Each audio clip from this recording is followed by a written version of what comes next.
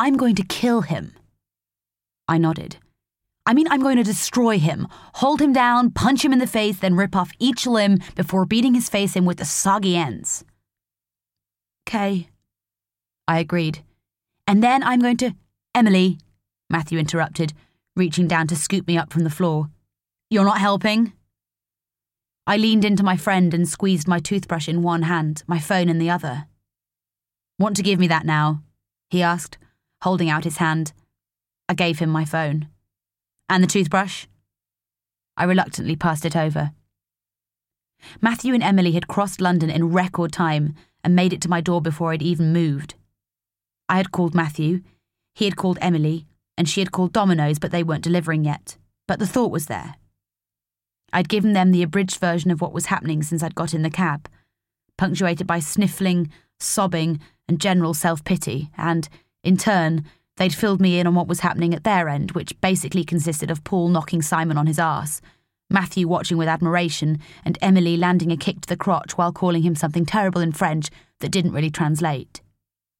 When the police were called, my three musketeers had scarpered to the nearest McDonald's, and Simon had crawled into a cab, which was where my story took over. It never occurred to me that he would come here, Matthew said, stroking my hair as I sat on the sofa.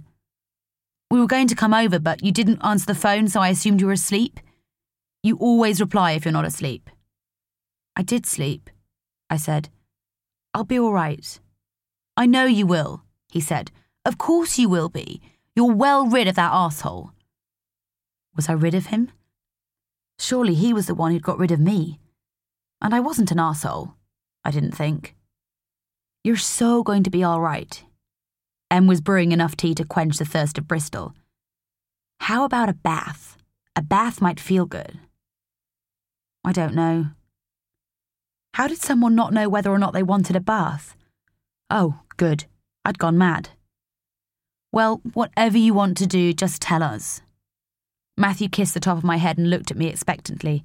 Or, sit there in silence and we'll just talk at you, either way. The clock on the DVD player said it was 10 a.m. The Mad Men DVD had gone from the top of the DVD player.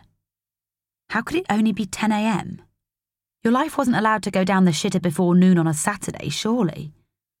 Simon must have taken the Mad Men DVD. I should get changed. I actually should have a bath. But a bath would make my foot hurt. I cut my foot.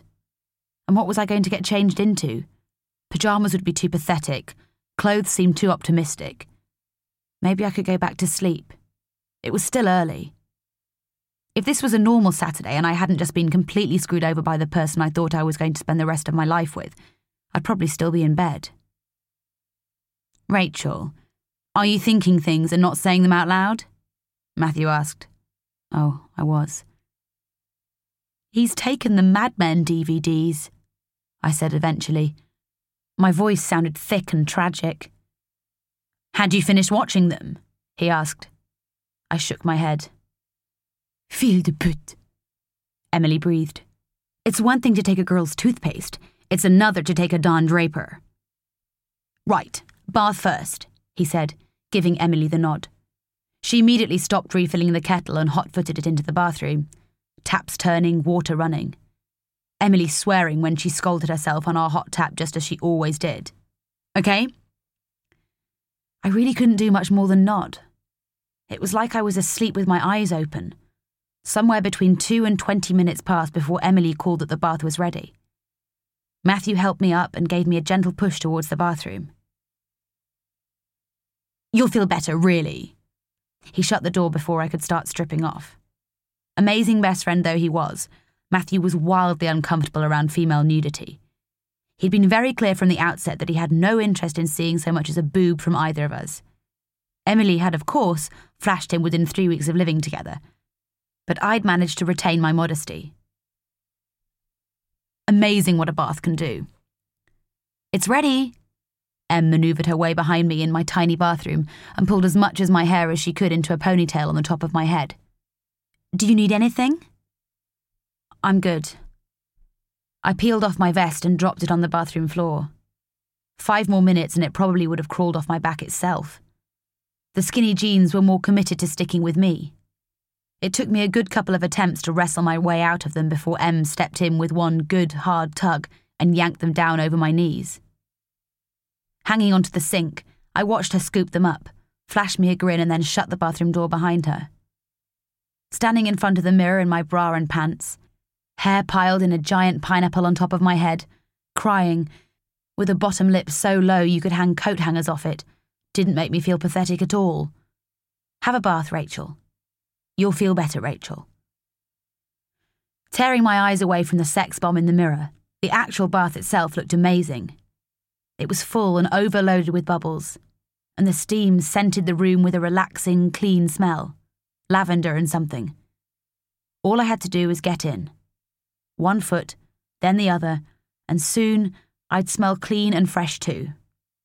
My skin would be pink and soft, the bubbles would tickle the back of my neck, and whether I liked it or not, my muscles would relax and I probably would feel a bit better.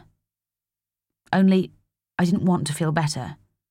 I wanted to wallow and mope and run the events of the last 12 hours over and over in my mind. I didn't want tea. I didn't want baths. I didn't want sympathetic friends. I wanted my boyfriend back. But if I didn't get in the bath, A, Matthew and Emelie would know, and B, I would smell. Couldn't hurt to show willing. That was, of course, unless the bath was scorching red hot and took the skin off my foot. Outside the bathroom, I could hear my friend's emergency summit. The joys of cheap 90s renovations. The walls in this place were paper thin. Right, I'll strip the bed and you take the photos of him down, I heard Matthew directing. I'll bloody boil wash the bedding. I want every trace of that shit out of this flat before she gets out of the bath. Done and done, Em replied. I can't believe he's done this. I know, he said. I really thought this one was going all the way. Me and you both, I thought. Me and you both. Then thank God he's done it now. Imagine if they'd actually got married. I know. I mean, how do you pretend you're happy for someone marrying a knobhead? I sank back into the bath. My friends thought Simon was a knobhead? But we'd been together for 5 years and they'd never said anything. I knew I was never at risk of either of them trying it on with him. Aside from the fact he had a penis, he really wasn't either of their types, but still. They hated him so much they were pleased we'd broken up. I held a bright pink foot out of the water and checked my toenail polish. It needed changing. Theme of the day. Turning on the cold tap with my toes, I tried to come up with reasons as to why Em and Matthew would dislike Simon so much. Admittedly, they didn't have that much in common. Simon was pretty much a full-time bloke. He watched football, played video games, enjoyed the work of Will Ferrell, the body of Megan Fox, and the music of Coldplay. That didn't make him a bad person, just a straight 29-year-old man. Maybe he hadn't always been completely comfortable around Matthew in the early days, but that was just because he didn't have that many gay friends.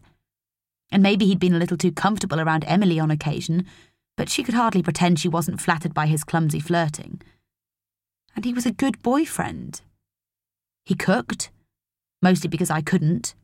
He did all the man jobs, brought me flowers when he'd worked late, always remembered my birthday, never cancelled on plans, came to every last wedding, birthday and christening I dragged him to without complaint.